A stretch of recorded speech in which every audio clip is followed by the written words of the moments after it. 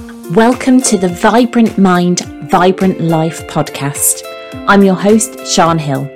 My mission is to help you become the best version of yourself and live a life you truly love.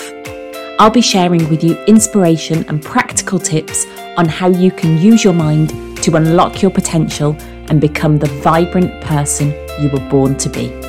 So hello and welcome to another Monday Short.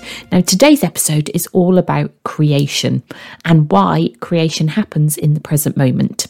See, here's the thing, we create from the now. So we only ever have this moment in time. Whether we're thinking about our past or we're imagining our future, we're doing it now. So all of the power is in the now.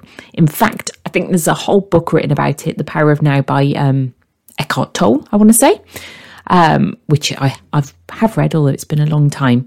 So what people will often do is put things off until X happens or Y happens, or until circumstances are perfect or they're not feeling a certain way. But the reality is that nothing changes if you keep waiting.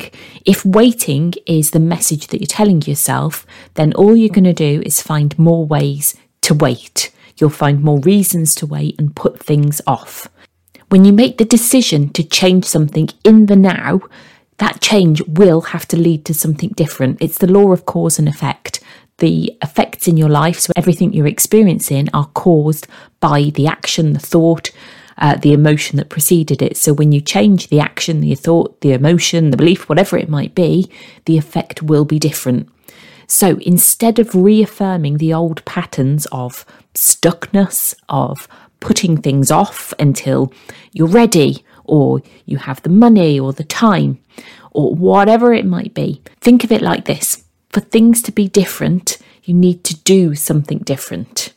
So you can start by just flipping a switch and asking yourself, how?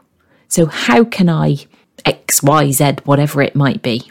Rather than telling yourself why you're waiting. Life is a series of nows, of now moments. So focus on changing the now and that will change the future. So how can I do that thing? And then take the first step. No matter how big or small the step is, just take that first step. Because one thing that you can guarantee is if you don't change the now, then the future is sure enough going to stay the same. So that is your Monday Short for this week. Next week, we're going to be diving into jealousy. Ooh. So it's going to be an interesting topic next week. So join me then and have a great one in the meantime.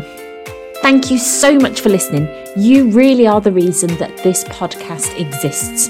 So if you enjoyed this episode, I would really appreciate you leaving a review and make sure that you follow and subscribe so you never miss an episode. I'll see you there.